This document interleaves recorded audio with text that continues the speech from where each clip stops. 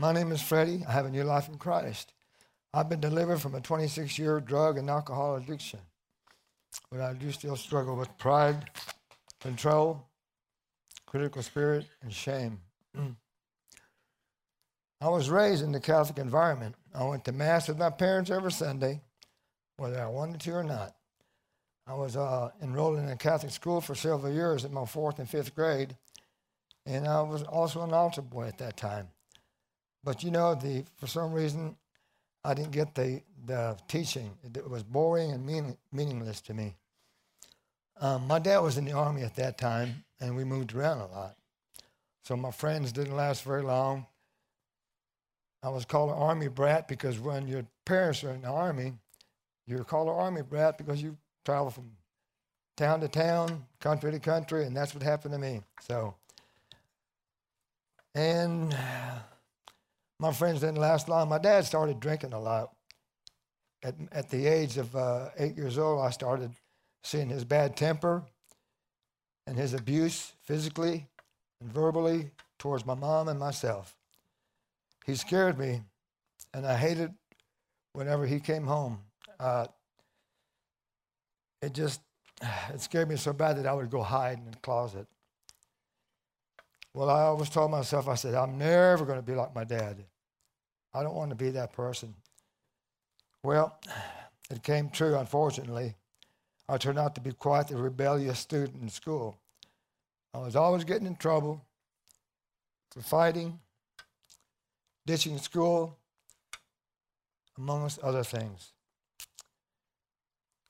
That really made my dad really upset with me because I was always getting in trouble. I ended up quitting school my junior year.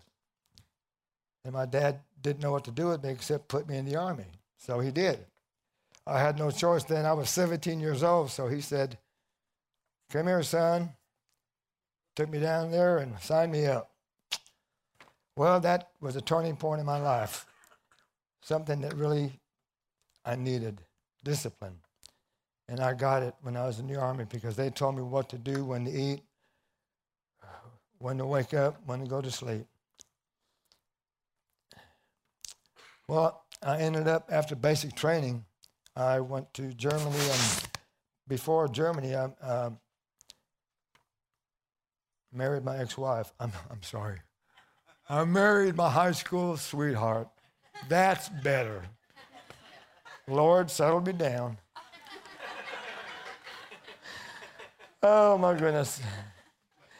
Anyway, well, we needed that laugh, right? Yeah. So I was in Germany for a year and a half, and we had a daughter. After a year and a half, we came back to the States, and our marriage was kind of going downhill because I was drinking quite a bit at that time, too. So in 1970, I ended up getting a divorce. And after that, I decided, well, I need a change in life. So a friend of mine was in Las Vegas, and he said, hey, if you come to Vegas, I can get you a job. So I did. I went to Las Vegas, and I became a poker dealer at the Fremont Hotel. Started hanging around with a bunch of bad guys, and they were gambling and got me hooked on cocaine and a lot of drinking. I did a lot of illegal things in Las Vegas. I was there for 2 years. When I left Las Vegas, I left with a friend of mine. We had stolen a car, by the way, and left there because we were on the run for owing money to people that we owed money to. Unfortunately, whatever happens in Vegas never stays in Vegas. Remember that. Anyway, I came back to Dallas and looking for a job. I did get a job at TGI Fridays. That's where I met my wife, Karen. We dated for a few years.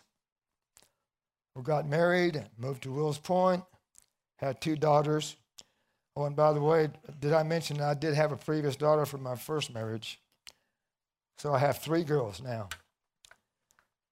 Anyway, well, here in Wills Point, I started just doing what I do the best, drinking and drugging.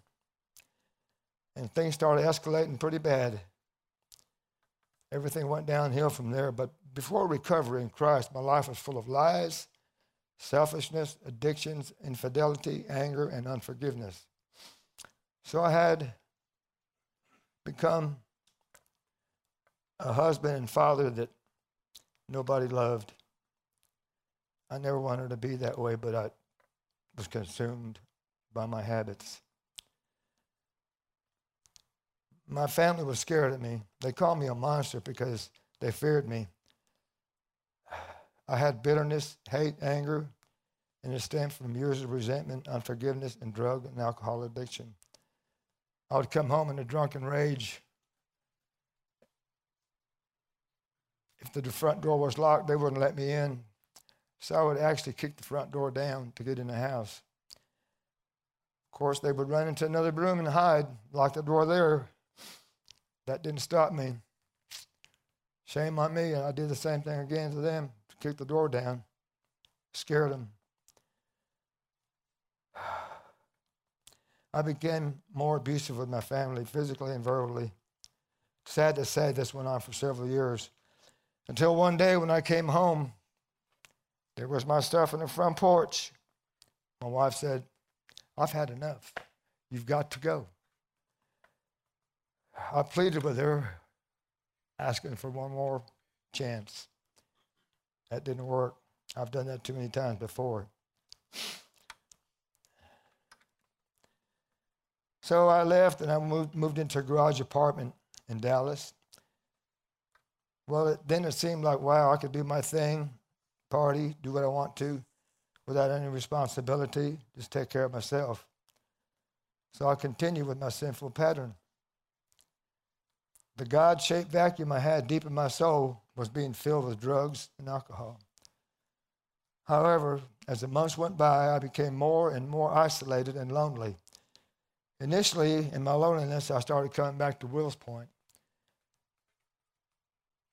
And when I came back to Wills Point, I would pick my daughters up and take them back to Dallas with me for the weekend. And then Sunday evening, I'd bring them back. But when I left Sunday evening, they'd be crying, "Daddy, Daddy, please don't go. Please stay home." This went on for a long time. I would look at them in a rearview mirror, and I could see them back in the streets just crying and sobbing. It broke my heart, but I left and went back to my apartment of loneliness.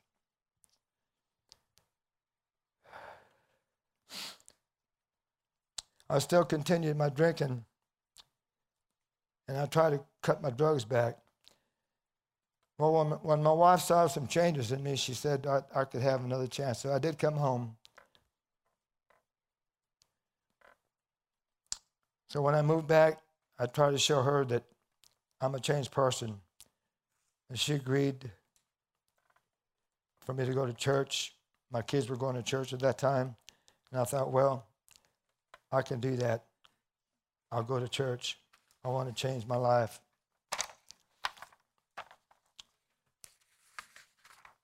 Somebody moved the pages on me. So, I'm at church for the first time really in my life, listening to a pastor teaching me about the Bible. I was getting convicted. I said, wow, I've never heard this type of teaching before. Of course, I was raised in a Catholic environment, so I never really understood God's grace and mercy. So we've been going to this church for several months, and then I decided, well, it's time for me to get baptized. So the whole family, we got baptized in 1992 on Father's Day. Well, that day I put my faith in the person and the work of Jesus Christ, and I became a forgiven and changed man instantly. I knew that I was a new creation, that all things were washed away, and my old life was dead, and I had been made a new creation in Christ. 2 Corinthians 5:14 says, "For Christ's loves control us. Since we believe that Christ died for all, we also believe that we have died to our old life." And I believed at that time I had. I've never felt that kind of peace in my life ever. Well, we did get baptized on that day, and from that point on, my faith and my family became first priority in my life. My church and their love for our family was so special. I soon got involved in prison ministry, which I continued for 12 years. By doing that, God showed me that I could be that person sitting there, but I was there sharing the love of God with other inmates. I continued for 12 years. We stayed active in that church for a season. Then my daughter, Olivia, she said, "Hey, Dad, there's a new church in town that you might want to check out." But we went by this every day going to my other church. And Stone Point Church was just beginning at that time. So I drove by here for about a year. And then finally I walked in the door back there. And immediately I knew I was supposed to be here. From that point on, we've been coming here for 5 years now.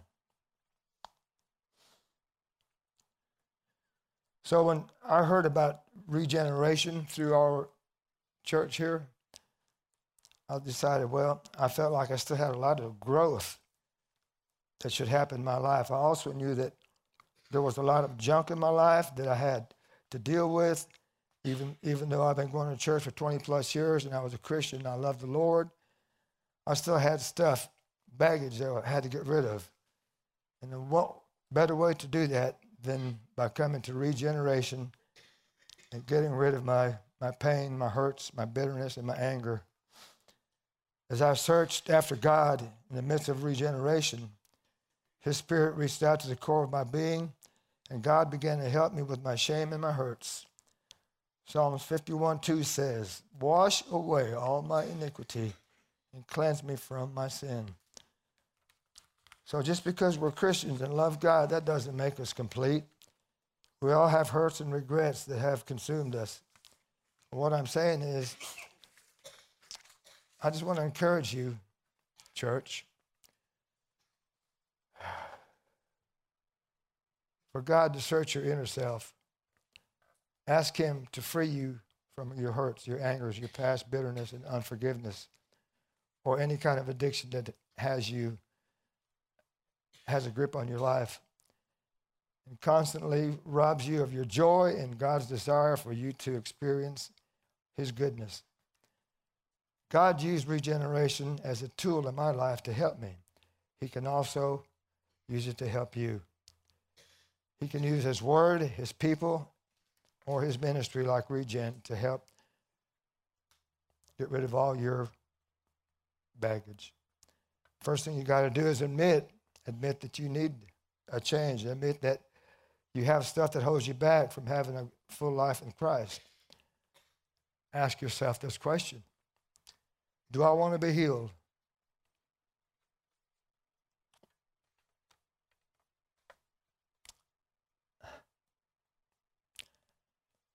God healed me.